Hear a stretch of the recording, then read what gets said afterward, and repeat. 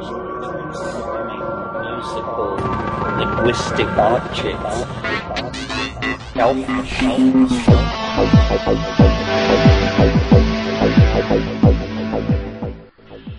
Greetings from Cyberdelic Space. This is Lorenzo, and I'm your host here in the Psychedelic Salon.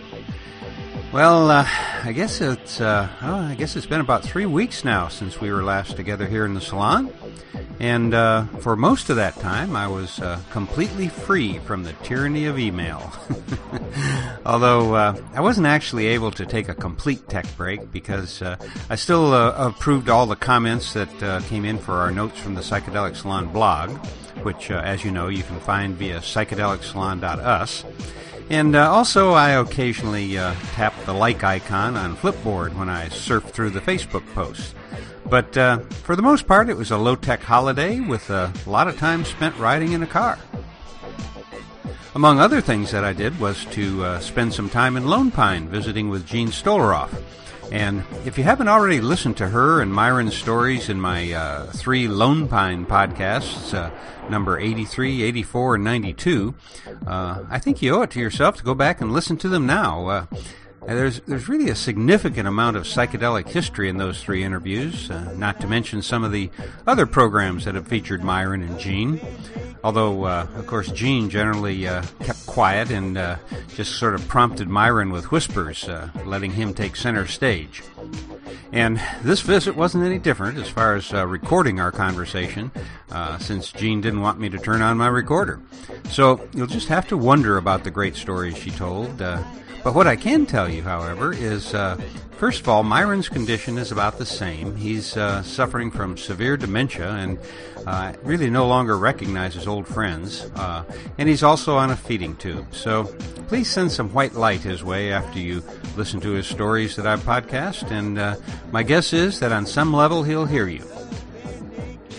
The other thing that I can mention is that Jean and I share an interest in that old big band music that I grew up hearing and that she danced to as a young woman. And since Jean is now 86 years old and I'm only 70, she was way ahead of me in that particular music scene. While I was a kid listening to what at the time I very sneeringly thought of as my parents' music, well, Jean was cutting class and attending live performances of many of these old great bands whose music I now actually enjoy. Anyway, while there were hundreds of psychedelic adventure stories still left untold, we instead spent a lot of our time talking about the Dorsey Brothers, Glenn Miller, Benny Goodman, and a raft of other old bands. Eventually, I made it up to Oregon, where we spent some time with our dear friends Claudia and Ron Little, who you can hear more from in my podcast number 218, which is titled The Truth About Cannabis. And as you know, Claudia is a member of the Scientific Advisory Board of Americans for Safe Access, which is an organization that you may want to read more about.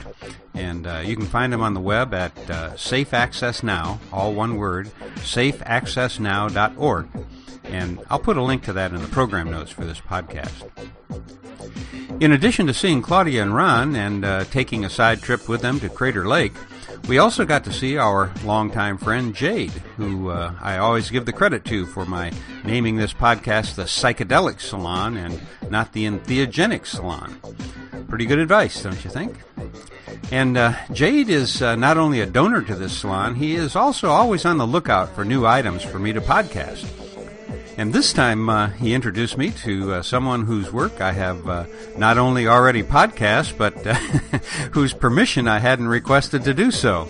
However, this has a very happy ending because this person was delighted that I podcast the audio from a video program that he produced, and he even gave me more tapes to digitize and get out to you.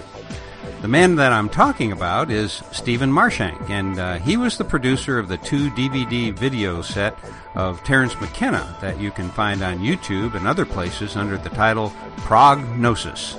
And in my podcast number 306, you can hear part of that audio featuring Terence's interview with Ram Dass. And now that I have this little fun bit of trivia that I learned from Stephen about that interview, I've got to pass it along to you. You see, in my podcast, I cut out a very short section at the beginning where a waiter comes up to the table where Terence and Ram Dass are sitting, and he has a really funny interchange with them. But what I didn't know before was that this so-called waiter was a plant. And it turns out that Terence actually knew who the man was, but didn't know that he was going to intrude on their conversation. And Ram Dass had no clue that it was a setup. So just now I went out and watched the beginning of that video again, and it's even funnier now that I know the whole story. The reason I didn't include it in my podcast is that without the video, it makes little sense, because Terence and Ram Dass were talking, and then suddenly there's this non sequitur of a conversation that just doesn't work without seeing what's going on. So as I said, I went back and watched that part on YouTube once again, and it's really funny when you see it and know what went on. So you might want to check that out for yourself when you get a chance. Now, getting back to my meetings with Stephen Marshank, in addition to the tapes that he gave me, which I haven't had a chance to take a close look at just yet, he also told me that he has over 100 hours of video recordings that didn't make it into the final 2-hour cut of Prognosis. Of course, since it was a 2-camera shoot, that means that there are actually about 50 hours of audio still unheard, interviews that Terence did, etc. And in a month or so, if all goes well, I think the process of digitizing that video with a view of putting it all up on YouTube will be underway. And we're going to be able to use the audio here in the salon, the ones that seem interesting and fit. I can't remember all the names of the people that Terence interviewed at the time and that didn't make it into the final release of the film.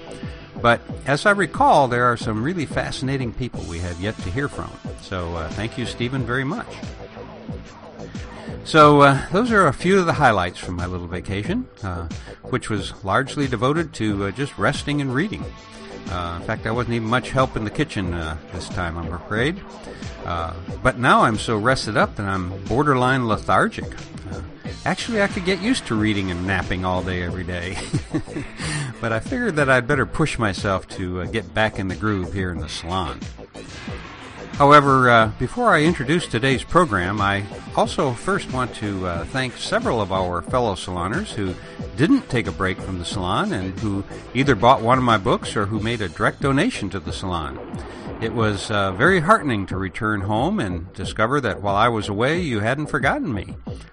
So thank you all ever so much. And in particular, I want to mention a fellow saloner from Quebec who not only made a very generous donation to the salon, but who also sent a very thoughtful letter that I hope reflects the ideas of many of our other fellow saloners. What I'm referring to is that after some youthful experiences with psychedelics, and then after spending several decades of not being involved with them, he reconnected by first reading information of interest to him on Erowid.org.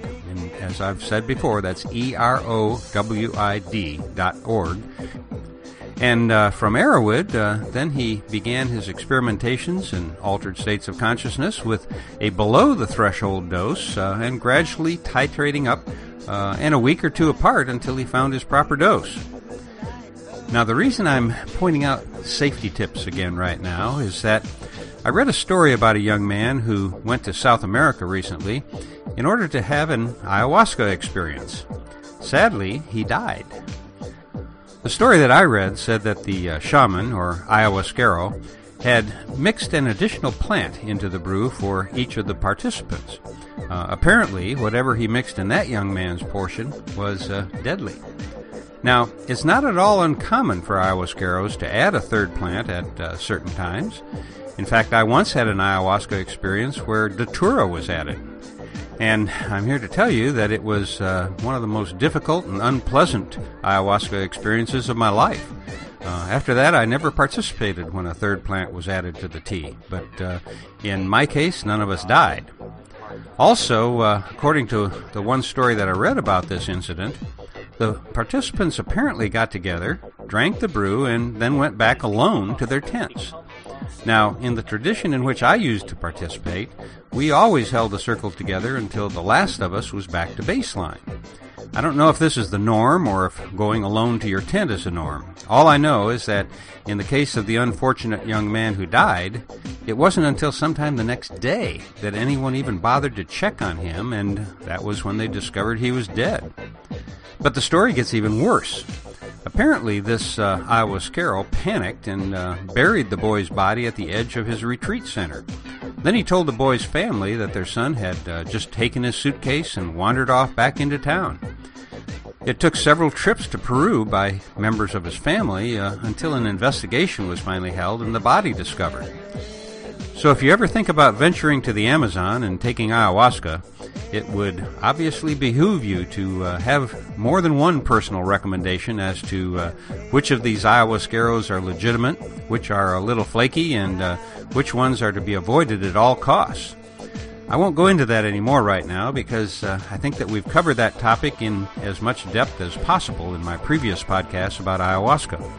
In the event that you missed them, you can go back to our program notes via psychedelicsalon.us, and on the right side of the page you'll find a listing of categories that we've covered here in the salon, and then just click on the ayahuasca category. Well, that was quite a little detour. What I started to do was mention a couple of our other fellow saloners who I heard from recently. And one of them is the artist, Martin Whitfuth, who has an exhibit now taking place in Culver City, California. The exhibit began on the 15th of September and runs through the first week of October. It's a solo show titled Empire and is at the Corey Helford Gallery at 8522 Washington Boulevard in Culver City. And I'll put a link to that gallery and to Martin's website in the program notes. So if you get a chance, you maybe want to click through and take a look at his work. I not only find it quite beautiful, but very thought-provoking as well. Plus, if you are anywhere near Culver City, you may want to stop by the gallery where, if you're lucky, you might be able to find a few of the others that you've been searching for.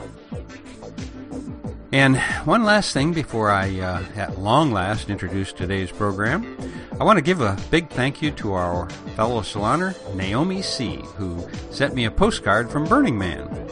Now, I've sent quite a few postcards from the Burning Man post office myself, but this is the very first one that I've ever received. And knowing how difficult it is to even think of anything that isn't on the playa while you're at Burning Man, well, your thoughtfulness in sending that card warmed my heart, Naomi. Thank you for thinking of me. Now, at long last, getting to the focus of this podcast, what I'm about to play is a talk that I learned about from our fellow saloner, Trevor W., and you can also listen to it on the J. Krishnamurti website. The reason that I'm playing it for you here is to once again make a little attempt to interest more people in this wonderfully enlightened being. And should you enjoy this talk, then I highly recommend that you surf on over to the J. Krishnamurti website, which I'll link to in today's program notes, and there you'll be able to listen to the other 5 talks in this series. And since that website encourages others to embed these Krishnamurti talks on their sites as well, I'll do the same thing and embed the other 5 parts of this lecture along with the program notes. In fact, I'll also include the talk that we're about to listen to so you can hear the last 20 minutes of it or so that I cut out where the Q&A begins, and I just didn't have room to put it in this podcast. Personally, I don't think you can go wrong in investing a little of your time listening to Krishnamurti and thus expand your mind in yet other directions. At least he has that effect on me. I think we ought to make these meetings quite informal. And perhaps at the end of the talk, if there is time, we can ask each other questions and hope that we will find the right answer. I think it's always rather difficult to communicate. Words must be used, and each word has a certain definite meaning. But I think we should bear in mind that the word is not the thing. The word does not convey the total significance. And if we merely semantically stick to words then I'm afraid we shall not be able to proceed much further. To communicate really, deeply, needs not only attention, but also certain quality of affection, which doesn't mean that one must not be critical or that one must accept what is said. But if one is sufficiently alert, not only intellectually, but avoiding the pitfall of words, there should also be, I think, to really communicate with another about anything, a certain quality of direct affection, certain quality of exchange, examination, with full capacity to investigate, to examine. And then only communication can take place. Perhaps then there will be a communication with each other. Because we are going to deal with so many subjects, so many problems during these talks. And we are going to go into them fairly deeply. And obviously, to understand what the speaker is saying, if you are interested, one has to have certain quality of attention in listening. Very few of us listen, because we ourselves have so many ideas, so many opinions, so many conclusions and beliefs, which actually prevent the act of listening. And that's one of the most difficult things, to listen to another. We are so ready with our own opinions, with our own conclusions. We're apt to interpret, agreeing or disagreeing, taking sides, or saying, I don't agree, and quickly brushing it aside. All that, it seems to me, prevents the act of actual listening. It's only when there is this listening, which is not merely intellectual, because any clever person can listen to a certain argument, to a certain exposition of ideas, but to listen with the mind and the heart, with total being of oneself, if there is such thing as a being of oneself, totally, requires a great deal of attention.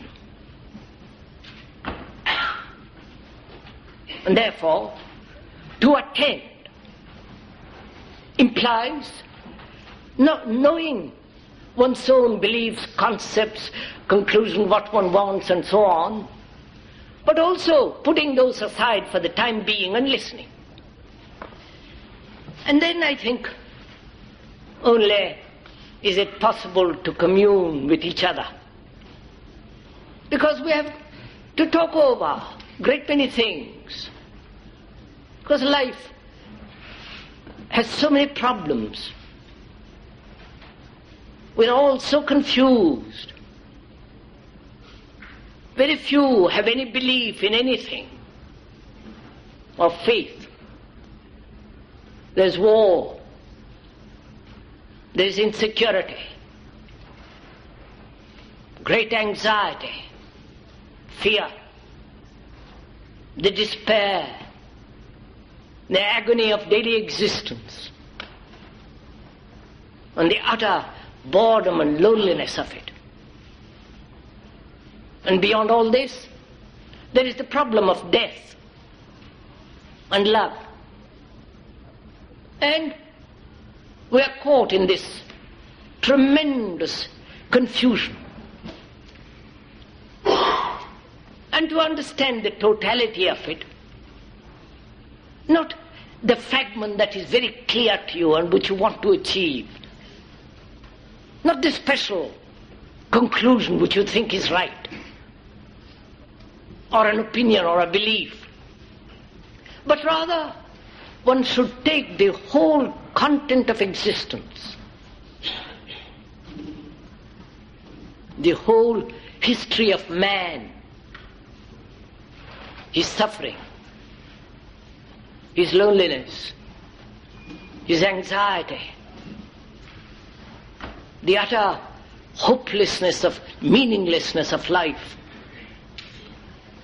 And I think if we can do that, not take any particular fragment which may for the time being appeal to you or give you pleasure, but rather see the whole map, as it were, of existence, not partially, not fragmentarily, but to see the whole of it. Then perhaps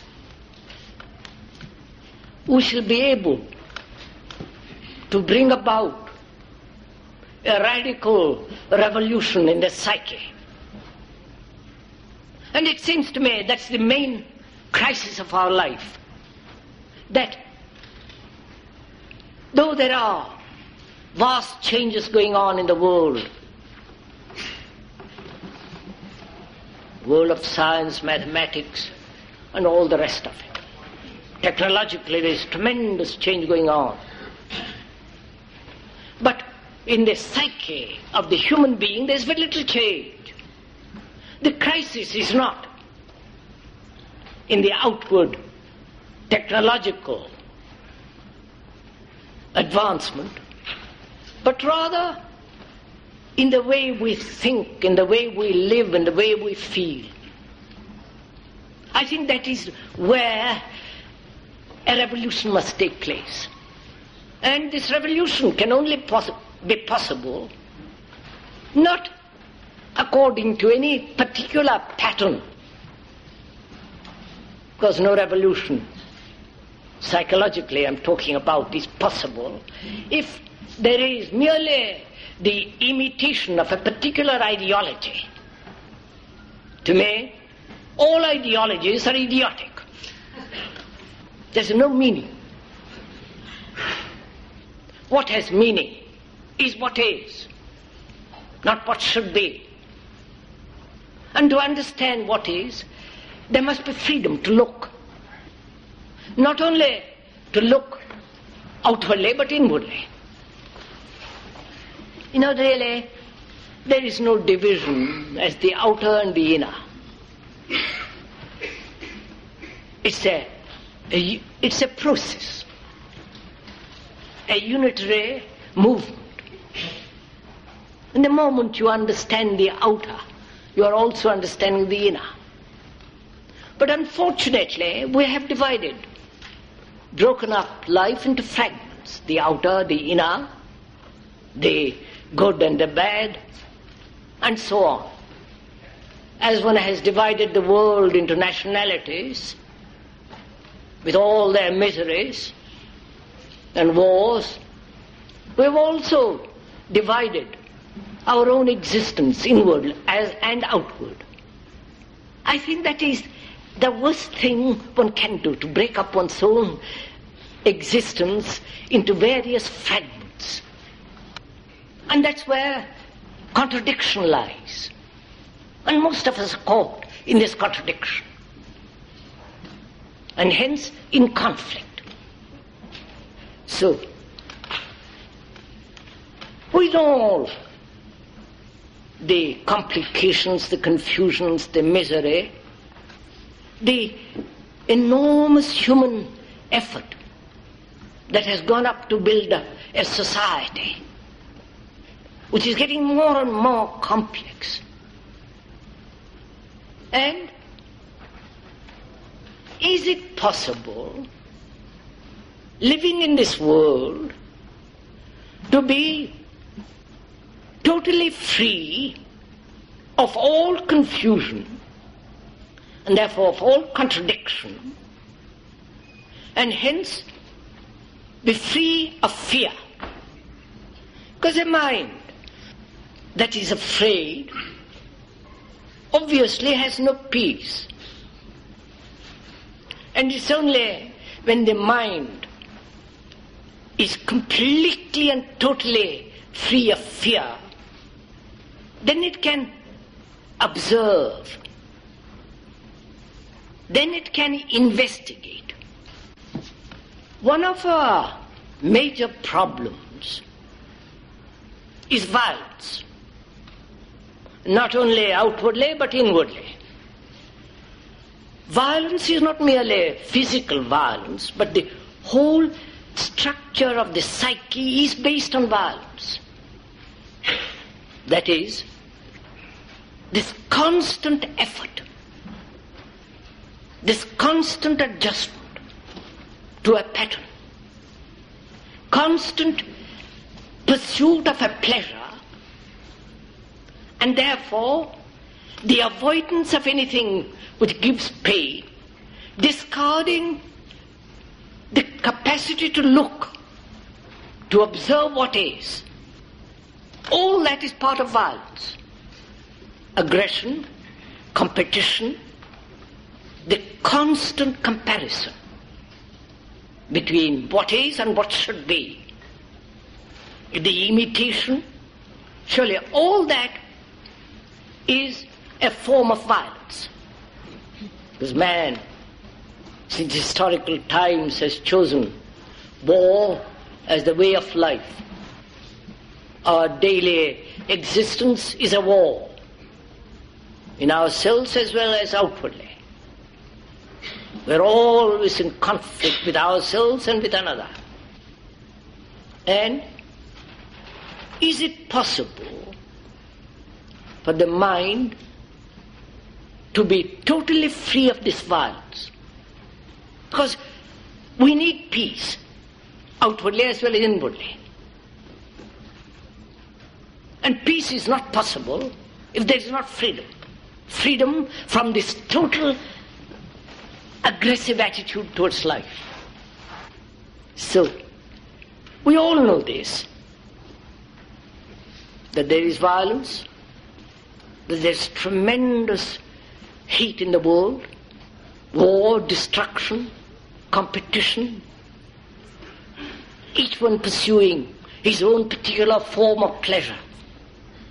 All that, it seems to me, is a way of life which breeds contradiction and violence. And we know this intellectually. We have thought about it. Statistically we can examine it. Intellectually we can rationalize the whole thing and say, well, that's inevitable. That is the history of man for the last 2 million years and more, and we'll go on that way. And so one asks oneself whether it is at all possible to bring about a total revolution in the psyche, in oneself, not as an individual. The individual is the local entity, the American, the Indian, the Russian. He can do very little.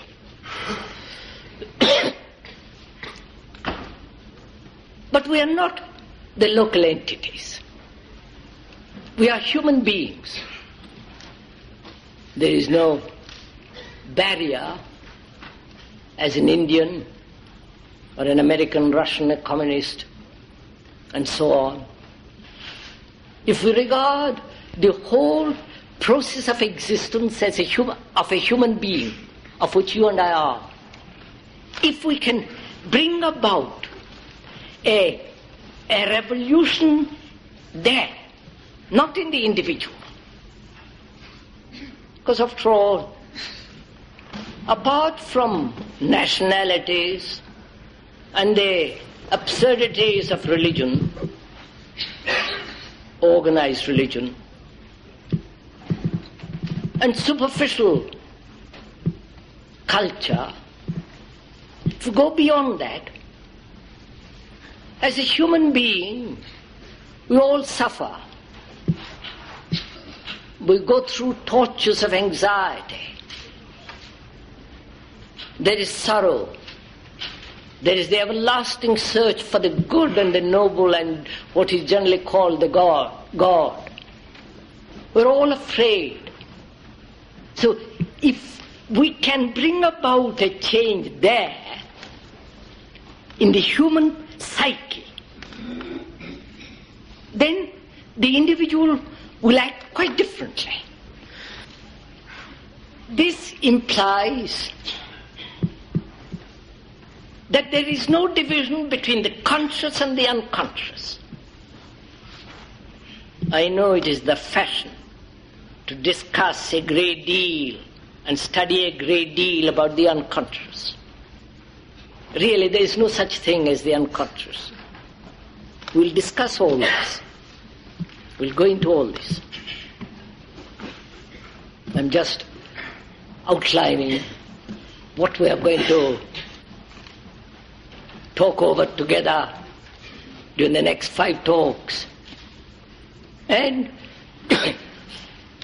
is it possible for the human being to totally empty the past so that he is made new, to look at life entirely differently? See, the past, whether it is the 50 years past or 2 million years past, which we call the unconscious which is the racial residue, the tradition, the motives, the hidden pursuits, the pleasures, that which we call the unconscious, is not the unconscious. It is always in the conscious. Because we have only, there is only consciousness.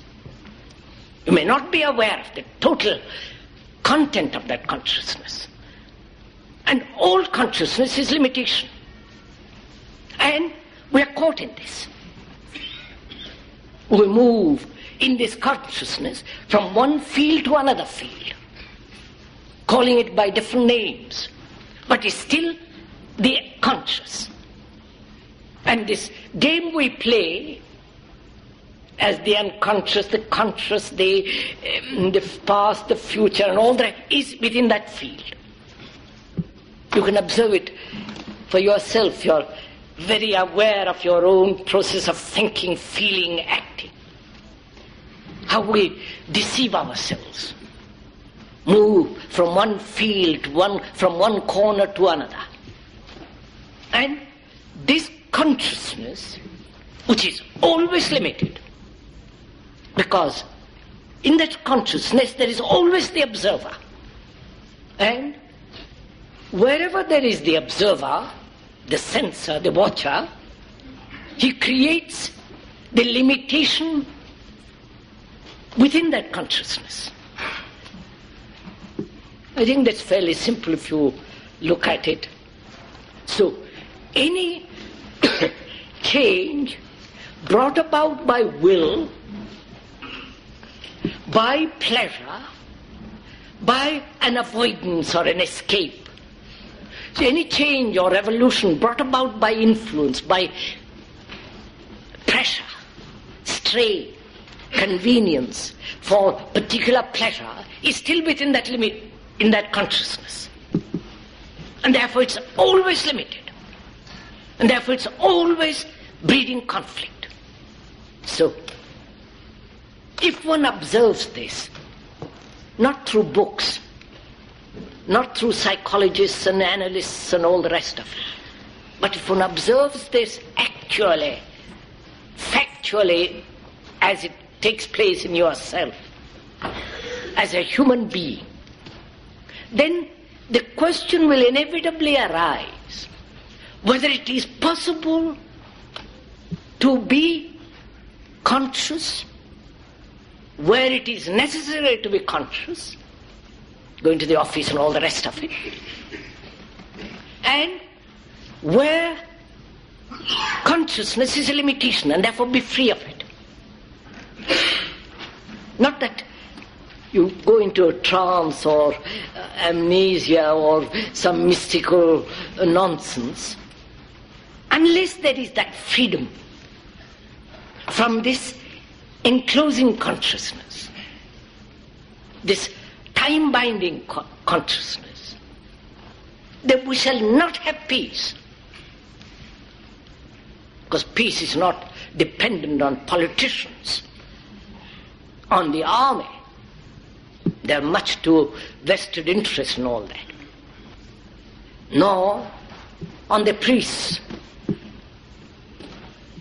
nor on any belief. They have taught all religions, except perhaps one or two, Buddhism and Hinduism, perhaps. Always taught peace and entered into war.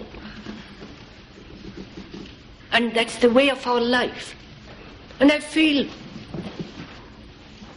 if there is no freedom from this limitation of consciousness as time-binding with its observer as the center, man will go on endlessly suffering.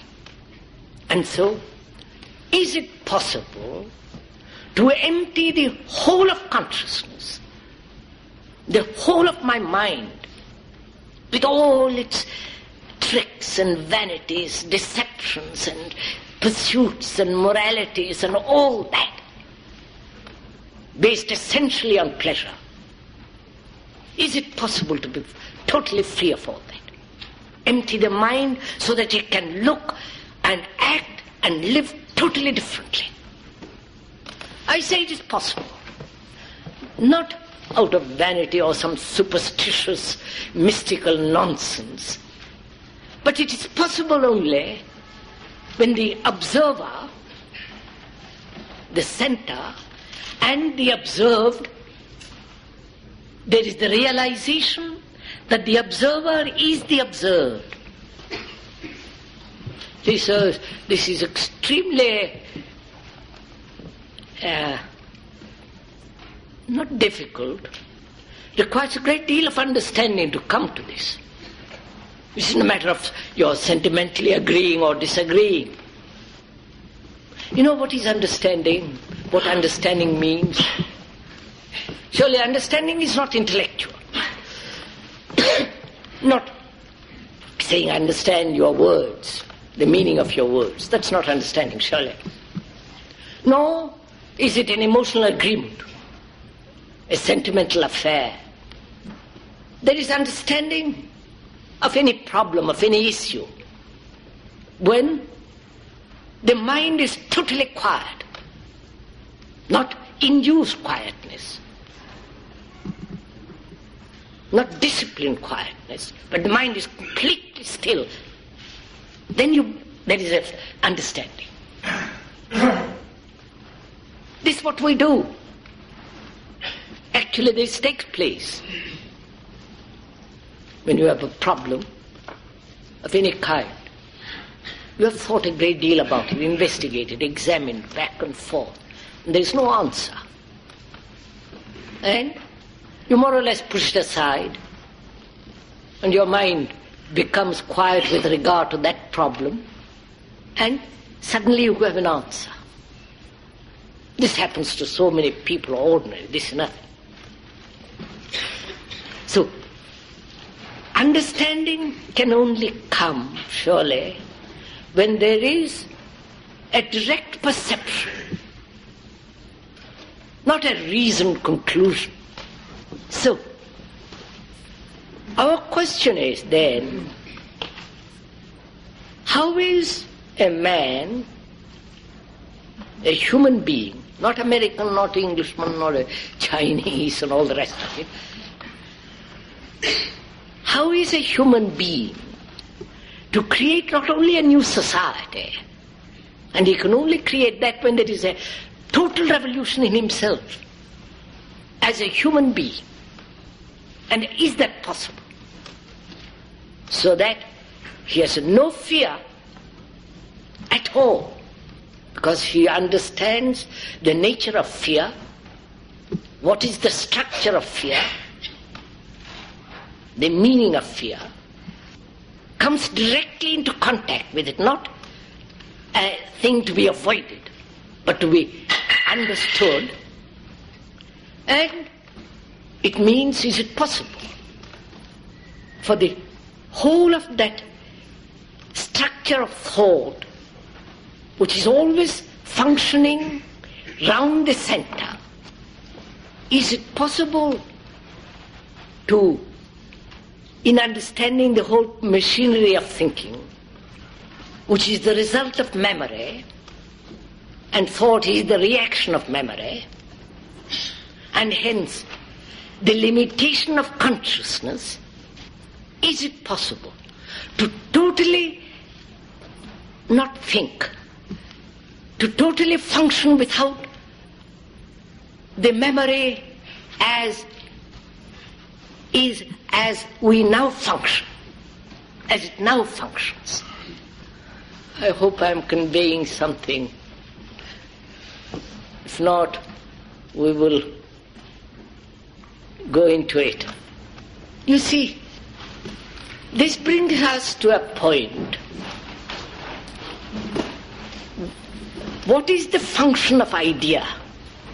Idea being the prototype, the formula, the ideal, the concept. Has it any function at all? For us, idea is very important. And we function, we act on idea, on concepts, on formulas. A belief is a formula. And all our activity is from ideas, or based on ideas.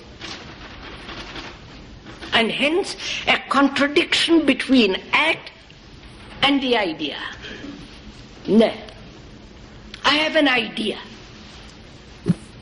I have an ideal, a belief, and all the rest of it. And I act according to that, or approximate my action to that. And action can never be the idea. The idea is unreal, the action is real. The idea of a nation, the idea of a certain dogma, the dogma of belief in God and all the rest of it, are purely ideological. And is it possible to act without the idea? This requires a great deal of inquiry.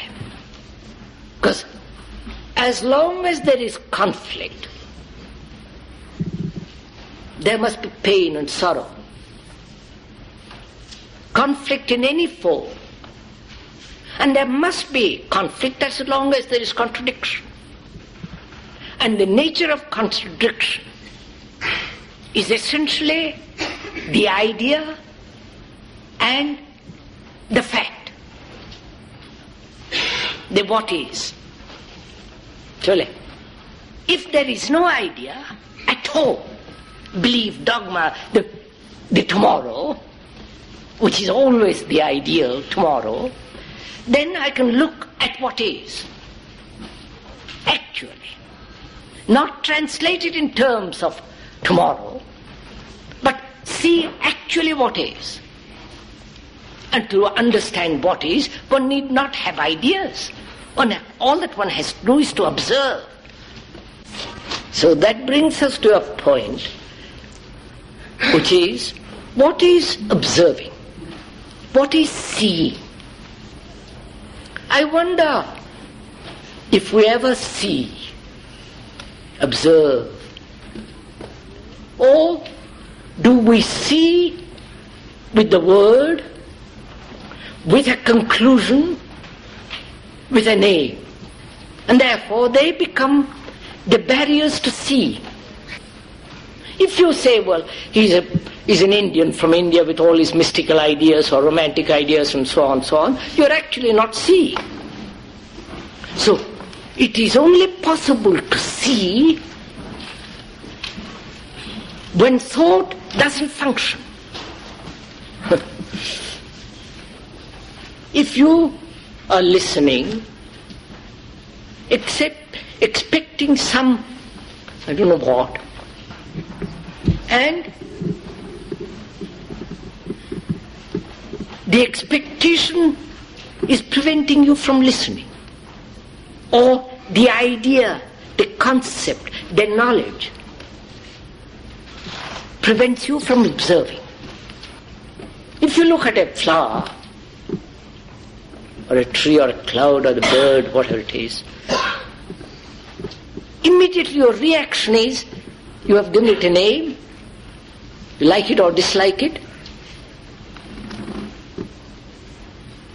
you have categorized it, put it away as a memory, and you've stopped looking.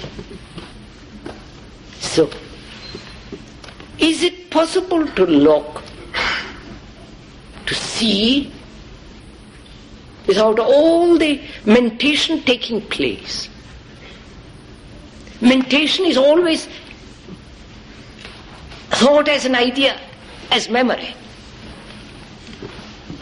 And there is no direct perception. I do not know if you have not observed, if you have observed your friend or your wife or your husband looking, to look. You look at another, surely, with all the memories, misfortunes, insults, and all the rest of it, and you look, or you listen. You actually are not listening or seeing. And this process of non-observance is called relationship. Please, no, don't laugh it away. Because, as I said, or I probably have not said this time, all this is very serious. It isn't a philosophical lecture which you listen to, talk which you listen to, and then go home and carry on. It's only to the very serious man there is living, there is life.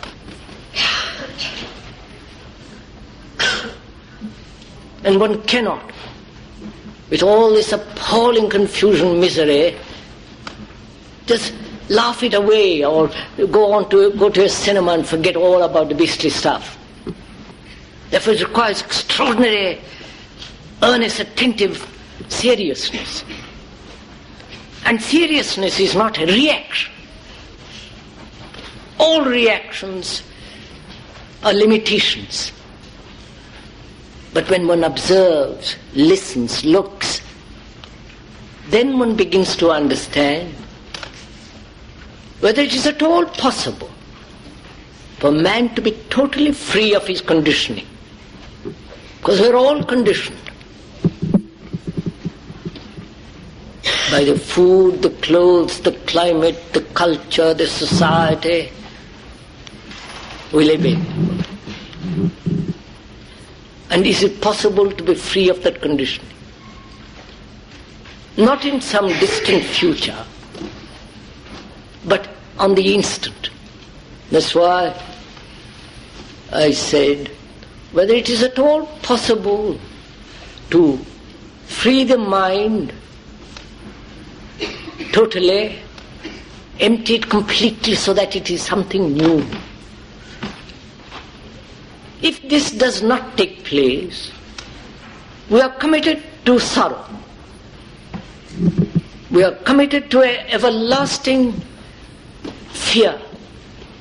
So how is it possible, and is it at all possible, to free the mind of the past totally, empty it? Though in certain fields the knowledge is essential, If I didn't know where I was going, all the technological knowledge which man has acquired through centuries, one can't forget all that. Put all that aside. But I'm talking about the psyche which has accumulated so many concepts, ideas, experiences, and caught within this consciousness with the observer as its center. Now, having put the question, what's the answer? And who is going to answer it? It is the right question, not an irrelevant question. When one puts the right question, there is the right answer. But it requires a great deal of integrity to put the right question. And we have put the right question. Is it possible for man who has lived for so many centuries and million years, who has pursued a path of violence, has accepted war as the way of life, in daily life as well as on the battlefield, who is seeking everlastingly peace and denying it, is it possible for man to transform himself completely so that he lives totally differently? Now, having put the question, who will answer it? Will you look to somebody to answer it? Some guru? Some priest? Some psychologist? Or are you waiting for the speaker to answer it? If you put the question rightly, the answer is in the question. But very few of us have put that question. We have accepted the norm of life. And to change that requires a great deal of energy. And we are committed to certain dogmas, certain beliefs, certain activities, the way of life. We are committed. And we are frightened to change it, not knowing what it will breed. So can we, realizing the implications of all this, can we honestly put that question? And how you put it matters also, surely. I can put it, ask myself intellectually, out of curiosity, out of a moment when I can spare from my daily routine. But that will not answer it.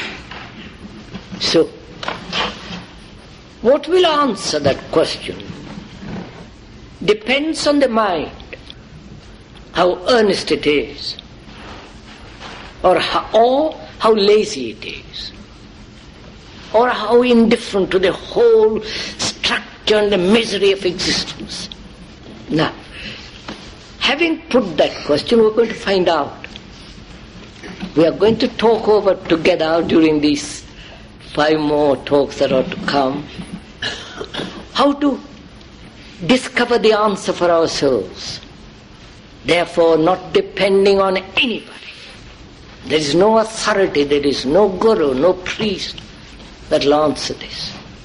And to come to that point when you are not dependent on anybody, psychologically, is the first, probably the last step. Then, when the mind has freed itself from all its diseases, then we can find out. Then it can find out if there is a reality which is not put together by thought. If there is such thing as God, because man has searched, sought after and hunted that being. And we have to answer that question. And also we have to answer the question of what death is. A society, a human being that does not understand what death is, will not know what life is, nor will he know what love is. And merely to accept or deny of something which is not of thought is rather immature. But if one would go into it, one must lay the foundation of virtue, which is nothing to do with social morality. One must understand the nature of pleasure, not deny pleasure or accept pleasure, but understand the nature of it, the structure of it. And obviously, there must be freedom from fear, and hence a mind that is completely free from discontent and wanting more experience. Then only, it seems to me, possible to find out if there is something beyond the human fear which has created God.